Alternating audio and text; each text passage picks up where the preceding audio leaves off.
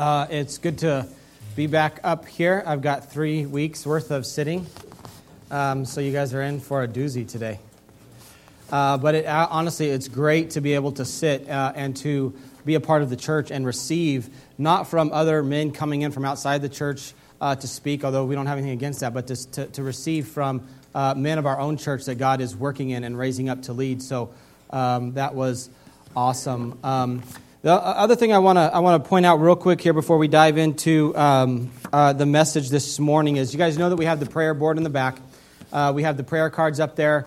If you want prayer, fill it out and post it up there where the other ones are at. But the other thing that we're asking people to do, we learned this actually when we were up in Modesto, is if you have a request up there and God has answered that prayer, we're asking that you would just write real big over the whole card, answered, so that as people go back there and see it, we can celebrate with you that God has answered that prayer.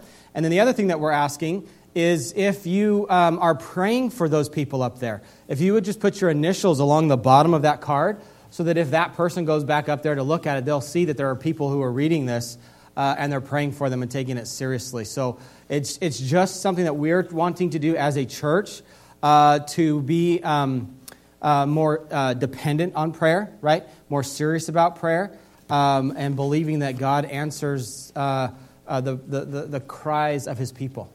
He is a good Father who answers His people. So if you guys could remember to do that. In fact, if you look back there now on all those ones, every time the leaders gather, we pull those down, take them in, and we pray over them. So you'll see initials on them already that people have been praying for your prayer requests. But our hope is also that it would be the whole church that would go back there and see a name and a need and remember that throughout the week, an initial that they've been praying for that. So don't forget about that. Prayer is vital. So we're going to wrap up our 5-week series this morning entitled, This is Our City. Today's message is entitled, Pursuing Our City, as we wrap it up. And if you have a Bible, you can turn to Matthew chapter 28, and we're going to look at, of course, the Great Commission, one of my favorite passages to preach, which is Matthew chapter 28, verses 16 through 20. And so if you remember 5 weeks ago, or if you weren't here, we started this series by going actually to the Old Testament. And let me remind you of our text. It was Jeremiah chapter 29, verse 7 that said, Seek the welfare of the city where I have sent you into exile. Pray to the Lord on its behalf, for in its welfare you will find your welfare. And we opened up this series really by presenting a challenge to us as a church. And that challenge, some people will find very difficult, and that is to love our city. It is very easy and very quick for us to find things to complain about or reasons to say, well, here's why I hate it here, or here's why I don't love it. But God has, in His sovereignty and in His fatherly care for each one of us, divinely placed us in Bakersfield, California. And so in that alone, regardless of what the city has to offer, trusting that God is ruling and reigning over everything, and that for a reason He has placed each of us here is enough for us to love our city. And the reality is that sometimes we expect Christian outcomes, if you will, or Christian characteristics from non-Christians. And so sometimes we look to our city, who is not, it's not a godly city. It's not ran by godly people. But we expect them to act in a godly manner, and that's just our complete disillusionment for us to expect that. And so it's even more the reason why we should love our city and seek the welfare of our city as God commanded the Israelites. And remember, when Jeremiah wrote that, when God spoke to Jeremiah commanding the Israelites to seek the welfare of the city, they were in captivity. They were in bondage. And God doesn't pull any punches. He said, hey, I sent you there. I'm the one who sent you into captivity. So seek the welfare of the city. And so I want to challenge us. I want us to remember that challenge. And I hope we accepted that challenge to love our city. And when we talk to people about where we're from, or when people talk about Bakersfield, that when they begin to complain about that, we would counter it with something positive. And that we would take the charge to love our city serious. And then the last 3 weeks, a representative or somebody from each one of the missional communities got up And they shared, and I apologize if I didn't present that right to you guys, because somebody made the comment like they felt like it was just a commercial for the missional communities. It's like, yeah, that's exactly what it was supposed to be. So I'm glad that it felt that way. I'm just sorry that you weren't expecting it to feel that way.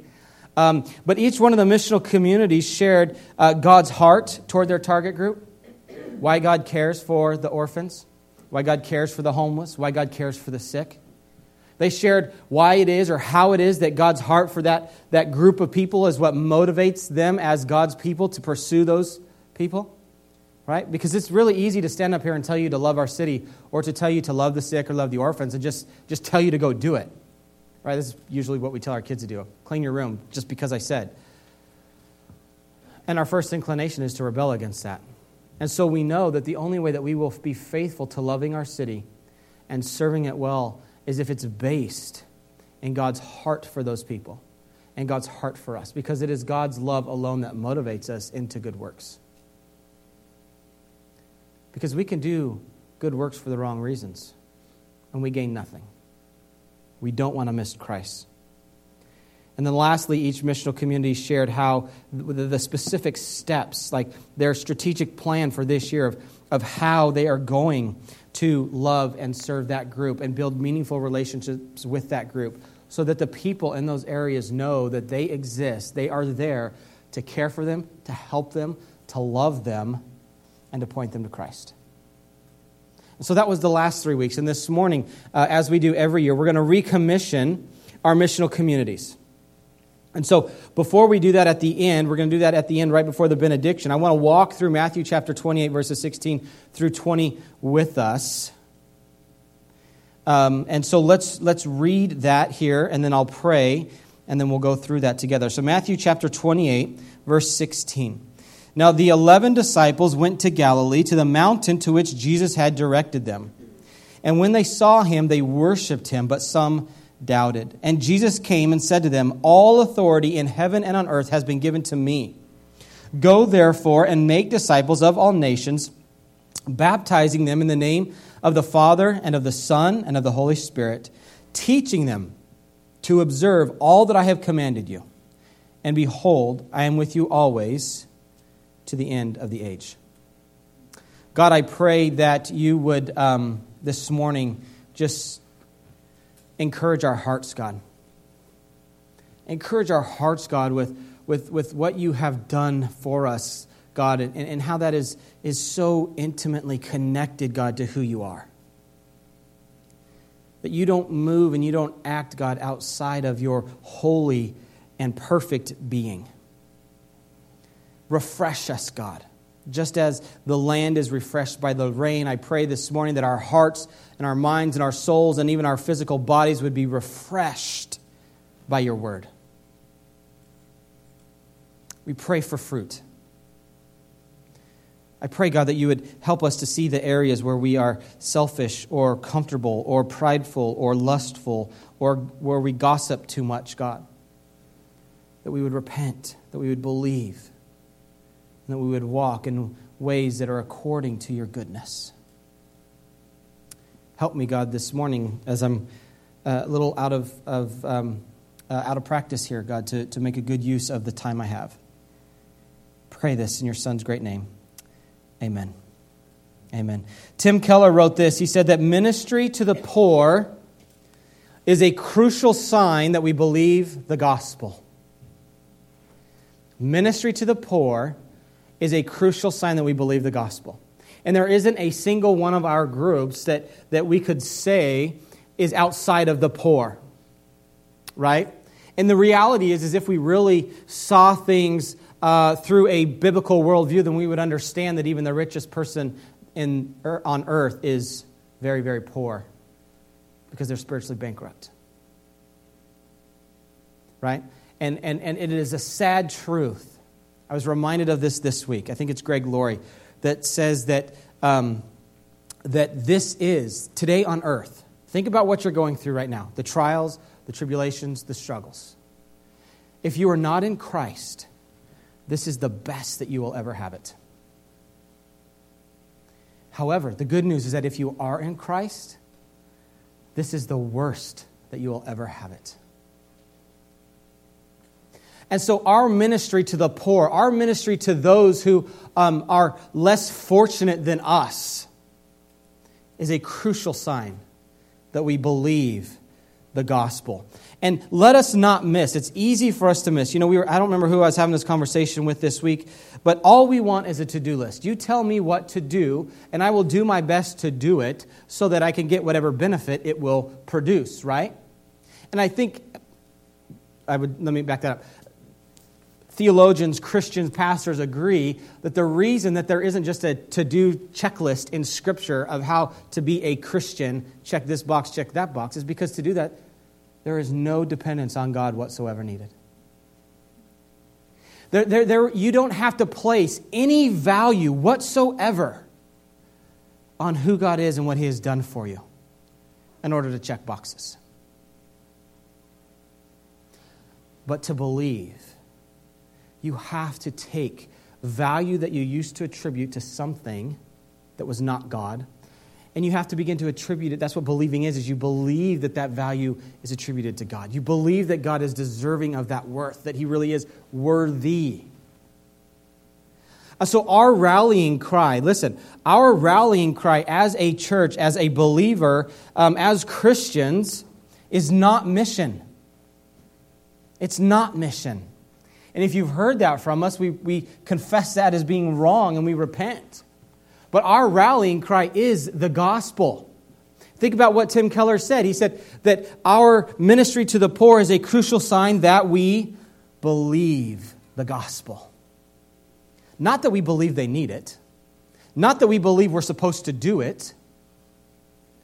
But that we believe that God Almighty, no beginning, no end, God eternal, all-knowing, all-powerful, humbled Himself, took on human flesh, became a baby.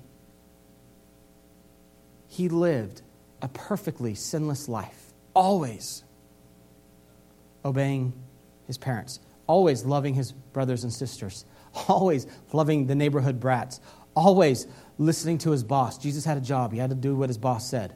Okay? Always. And He did that. And then He died.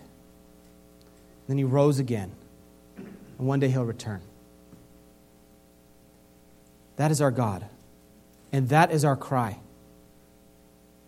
And we believe that somebody who believes that, the only response, the only proper response to somebody who believes Jesus and the goodness of Jesus, what He has done, who believes the gospel, is to live according to what Jesus says, which is mission. It's what our text covers this morning. But what I want us to understand before we get into the text this morning is that love is an act, not an idea. Love is an act, not an idea, and not an emotion.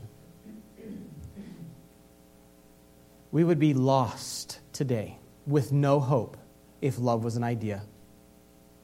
And God just in His mind stayed outside of our realm and said, I sure love them. We would be lost and hopeless today if love was simply an emotion. Because Jesus would have thought, this is a great idea. And then He would have pooped His first diaper. And I'm the King of Kings. I got to learn to talk, learn to walk, learn to potty train. I got to do what human, fleshly people tell me to do. If that's not bad enough, He was horribly tortured and beaten and stricken. If love was an emotion, then Jesus would have checked out a long time ago. But He didn't.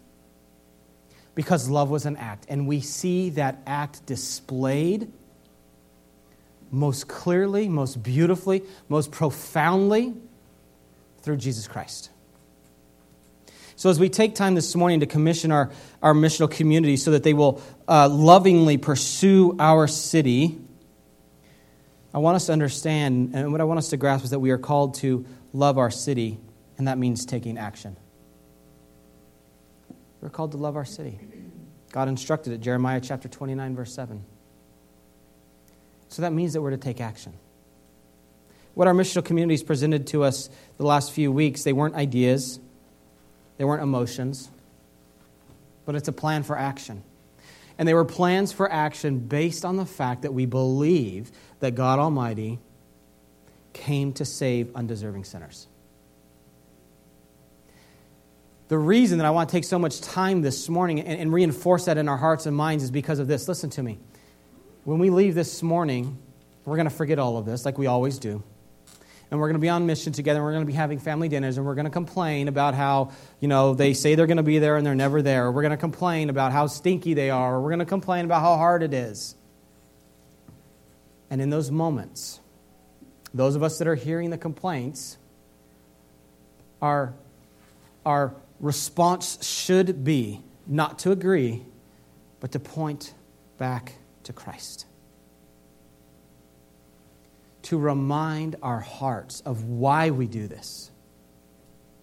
To remind our hearts and our minds of what has been done for us. And that's where Jesus starts here. So what I want to do is through this text, I want to give you 4 truths that we must remember from this text. As we pursue our city this year, and by God's grace, we will see fruit from our work, right? Like, do you know that should be a prayer of yours, that God's grace to us would be fruit from our work? Because God's grace to us could be, and yes, I say God's grace to us could be that we don't see fruit. That would still be God's goodness to us. The Old Testament prophet Jeremiah never saw people repent from any of his messages. Never saw people repent. Did you guys know that? The book starts with this grand scene of God saying He's looking across the earth. Who will I send? Who will go? And so often we hear that and we're like, yes, that's me. God, send me, right? And so that's Jeremiah's like, God, send me, I'll go. And he says, okay, Jeremiah. Jeremiah's work was constantly that of being rejected, of not being listened to, no repentance to God's word. And that's what he signed up for. So I'm not going to lie to us and tell us that if we do this right, that we're just going to, see amazing fruit. I don't know. That's up to God's sovereignty. But what I do know is that's not for us to determine. Our job is to be faithful to what God has given us. And that is to love God and love others as ourselves. So the 4 things that we need to remember that this text tells us in order to be effective this year is, number 1, that Jesus is King. Jesus is King. We are doing this because Jesus is the King. Not because we're hoping that by us being on Team Jesus, that He will win the battle. We're doing this because Jesus is King. Verse 18 says, from Matthew 28 here, he says, all authority in heaven and on earth has been given to me. He is the King. God saw fit to relinquish or to give or to invest all authority on heaven and earth to Jesus. He is the King. And what is hard for us sometimes is, theologically speaking, when we talk about Jesus and His kingdom, right? Sometimes it's hard for us to think about, okay, Jesus' kingdom, it's if you don't stop to really study it, it can be a confusing topic. But what we believe about Jesus' kingdom is, if to term it easily, it's called already not yet. When Jesus came in flesh, He inaugurated His kingdom. It began. Jesus talked about His kingdom a lot. But Jesus has not yet consummated His kingdom. That will happen when He returns. So right now, He is ruling and reigning from the right hand of the Father. But there is a day where He will come back and He will consummate His kingdom and He will rule and reign here physically on earth. Our eyes will see clearly, perfectly, purely who He is. Our hearts will rejoice because of what He has done in a way that our hearts have never rejoiced before. But Jesus is King. And what I want to remind us, this is what we have to remember. Do you know what your king is doing right now? What is your king's posture right now? He is seated. Okay? Jesus is seated. Mark 16:19. So then the Lord Jesus, after he had spoken to them, was taken up into heaven, and he sat down at the right hand of God. Hebrews chapter 1, verse 3. After making purification for sins, he sat down at the right hand of the Majesty on high. Listen, Jesus is not pacing across the floor of heaven, hoping that things turn out right. Jesus is not worried and anxious about the outcome. Jesus isn't up there saying, oh my goodness, if Rich and that group at Crosspoint doesn't get it right, we're doomed. He's not. He's not. He is seated comfortably, securely, not wavering on the work that he has done to accomplish the forgiveness of men. Jesus is king. If we remember this, it will take out all of our worry, all of our anxiety, all of our frustration about not seeing things happen that we want to see happen. It takes away the pressure of having to do everything right so that people will be saved. You see, Jesus reconciling Bakersfield to himself is not dependent upon us being faithful disciple-making disciples. Do you know that? Let me just relieve you of that as we head out into our city this year. God will accomplish his purpose. God's word, he promises that his word will accomplish what it has been sent out to accomplish. That doesn't negate us from participating in it, but it relieves us of the pressure of perfection and making sure that we do everything right every time. It relieves me from putting pressure on you of thinking as we're in a missional community, and if you would only have shown up to serve, then that person might have been saved. Right? It relieves you guys from thinking if you would only preach better and shorter, then more people would come. Because Jesus is king. And he is seated confidently and comfortably on the throne. The second thing that we need to remember. That was the good news. Here's the bad news. Following in John's footsteps from Friday night. Some will doubt. Some will doubt. Some people will doubt. Verse 17 of our text. And when they saw him, who? The 11 disciples, as it tells us in verse 16. And when the 11 disciples saw him, who? They saw Jesus. They worshiped him. But some doubted. Think about this for a second. It tells us clearly that these are the 11 disciples here that doubt. There's some of the 11 that doubt. This isn't the masses. This isn't the crowds. This isn't the Pharisees, the Sadducees. This is the 11 disciples. Some of them fell and worshiped. Some doubted. Think about what these 11 men had seen. They had been called individually by name by Jesus himself a few years earlier. They had walked with Jesus. They had seen Jesus cast demons out of people, and the demons went into pigs, and the pigs took off the cliff. They had seen Jesus heal a young boy that had seizures and kept throwing himself into the fire. They had seen Jesus calm the storm. They had seen Jesus walk on water. They had seen Jesus calmly respond to the soldiers when they came to arrest him in the garden that night. They had seen Jesus love his enemy when he picked up the ear that Peter cut off of the soldier and he put it back on.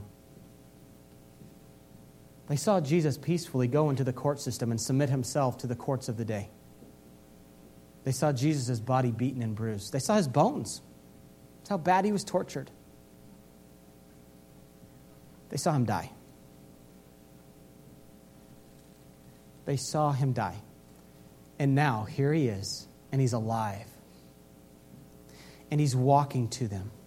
And not only is he alive and is he walking to them, but did you catch that? That he went to the place where they had told him So Jesus, after he had died, is still keeping his word to his disciples.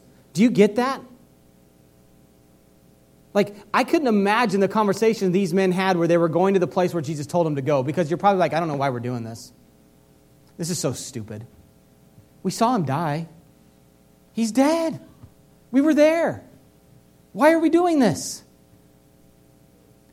What if they see us? It wasn't popular to be one of these 11 men. But Jesus kept his word to him, and he met him there. And when they saw him, they ran to him and they worshiped. But some doubted. You see, this, all as sad as this is, this also brings us great comfort. Because it tells us that our work in God's name, as we walk in the good works that God prepared for us before the foundations of the earth, as it tells us in Philippians, as we walk in that, there are going to be people who doubt. But that shouldn't cause us to doubt our work. You see, we're not working for them. We're working for Jesus. We're not the king. We don't need them to worship us. We don't need people to come to Jesus through our preaching so that we can go around and tell people that we've led 10,000 people to the Lord. Like, that's not what it's about. All of that has been removed. Some will doubt. You see, some will fail to see what you see in Jesus. Some will want Jesus to be something different. Some people will simply resist to see what you see in Jesus, and they will doubt. You may fall and worship, and they will doubt. That word doubt there in the original text, it gives this idea, or it paints this picture of they're uncertain of which way to take. This following Jesus, believing in Jesus, seems good, but what if this is true instead? Or what about this over here? Like, I just don't know I just don't know. As we reach out, as we serve, there will be people who doubt. Listen, should we expect anything less? Because let's be honest with one another, there's times where we doubt. There's times where the most mature of us doubt. But thankfully, Jesus never doubted. He fully believed on our behalf. And at the cross, he credited that belief to us. Here's something that I've seen in my own life. I've seen it in my own missional community. I've seen it in every phase of our own missional community over the years as ours has morphed. I've seen it through all the missional communities. I've seen it through us on Sundays. I've seen it through all of us, and that's this, that our faithfulness to act in love for our city is often dependent on how our city responds to us. Does that make sense? We're encouraged when people are coming, right? And we're hyped up. But when people don't come, we begin to doubt.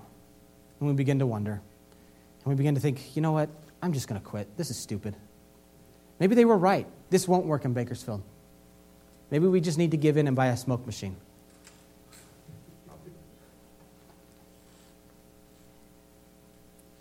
And what this reveals is that our love shrinks when we don't see the results or feel like we're a success. Our love for God shrinks. Our love for our city shrinks when we don't see the fruit we expect to see, or when we don't feel like we are a success.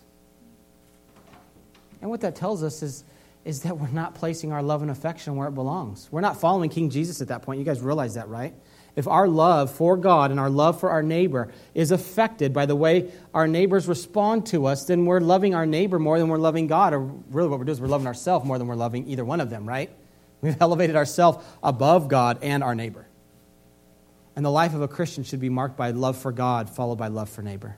Jesus says those are the two greatest commandments. I can't remember which, a couple of you guys, I think in your messages the last few weeks shared that.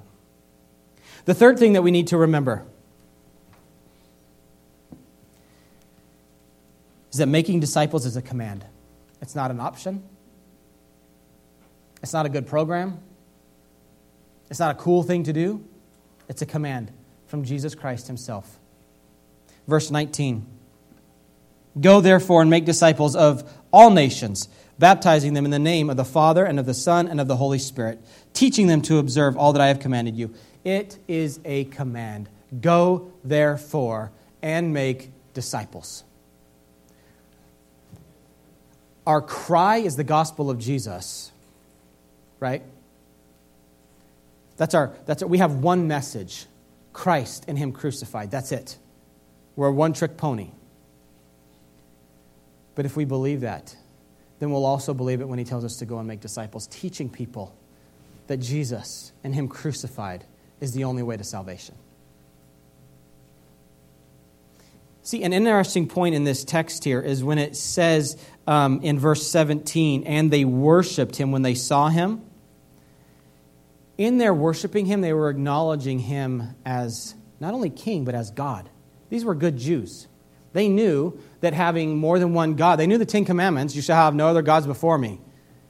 Right? So, either they're bad Jews and they're defuncting from Judaism because now they're worshiping more than one God, which we know is not the case. The only other option is that they realized that Jesus was God.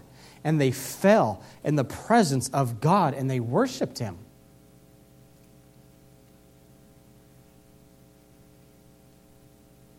Our sole cry is the gospel. Our sole objective is to make disciples. Loving Jesus, making disciples. Right there. First commandment, second commandment. Love God, love your neighbor as yourself. Love Jesus, make disciples.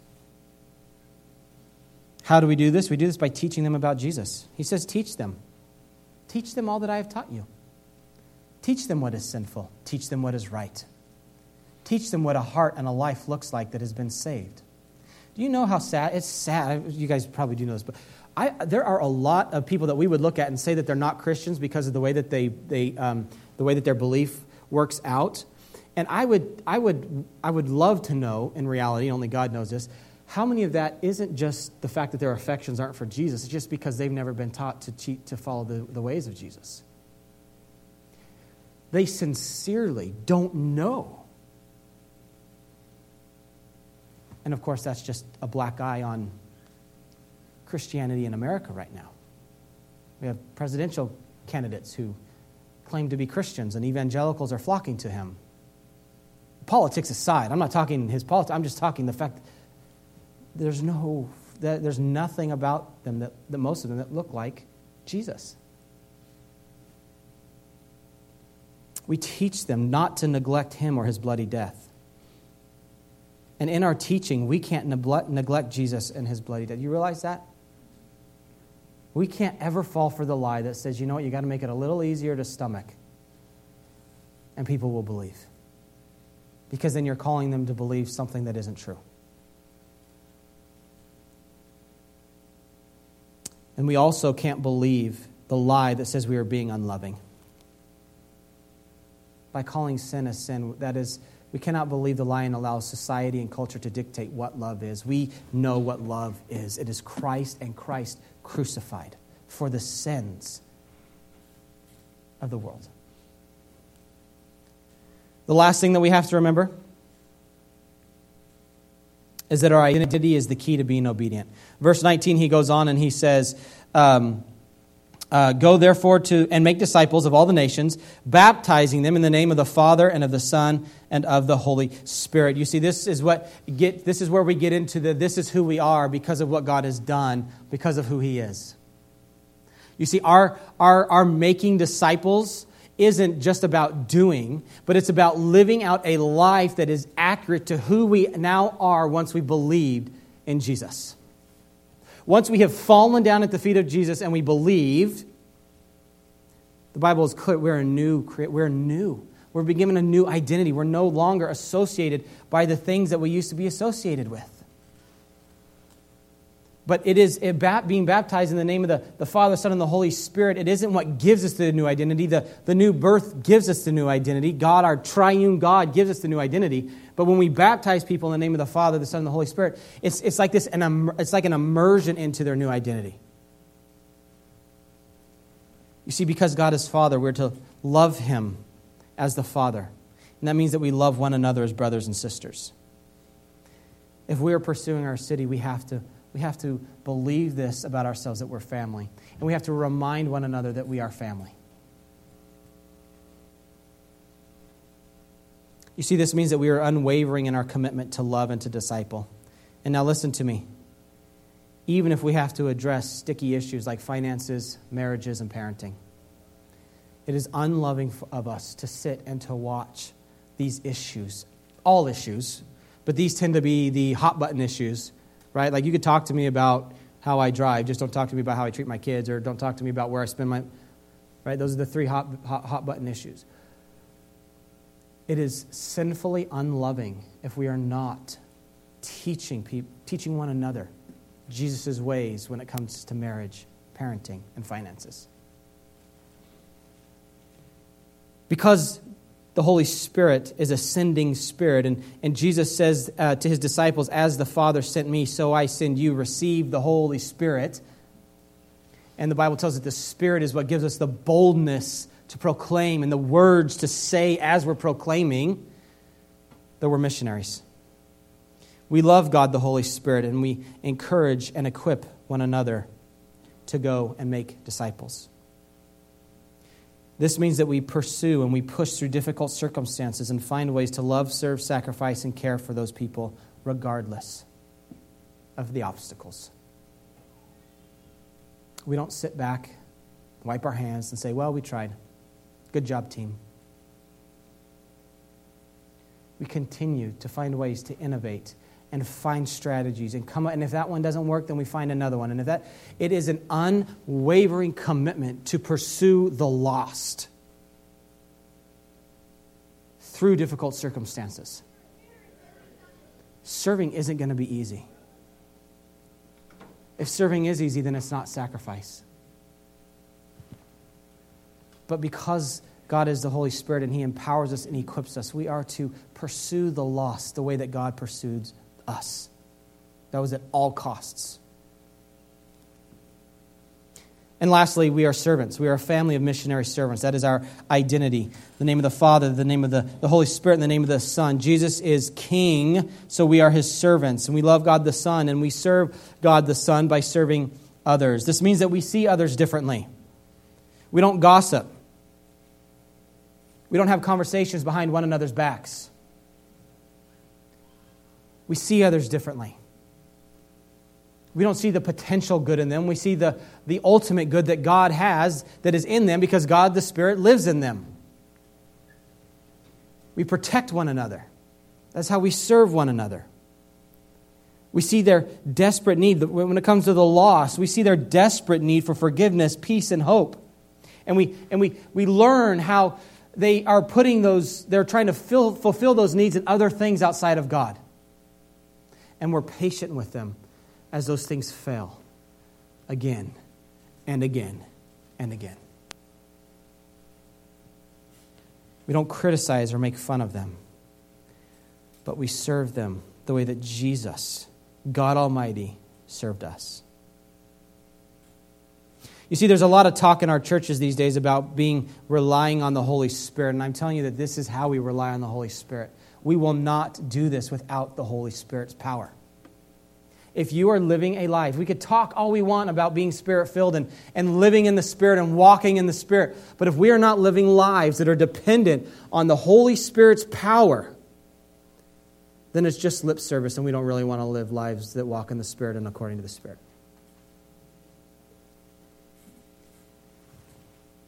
Believing that the Holy Spirit has made us new is relying on the Holy Spirit. Believing that even when we sin, believing that the Holy Spirit does dwell in us is relying on the Holy Spirit. Believing that He does empower us for service and mission and proclaiming the good news to the lost. And that He is the one who sets the captives free.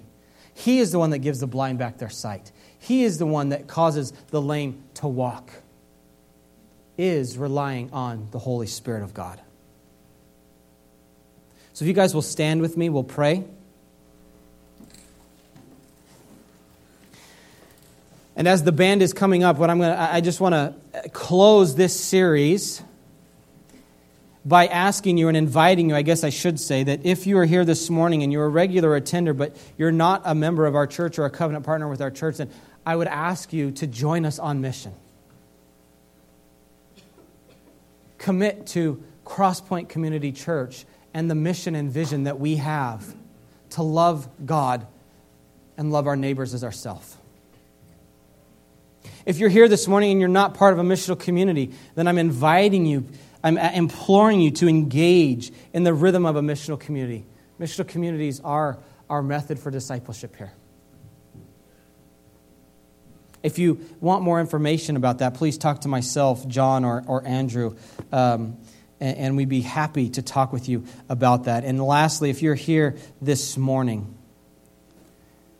go ahead and hit the lights, John, please. Thank you very much.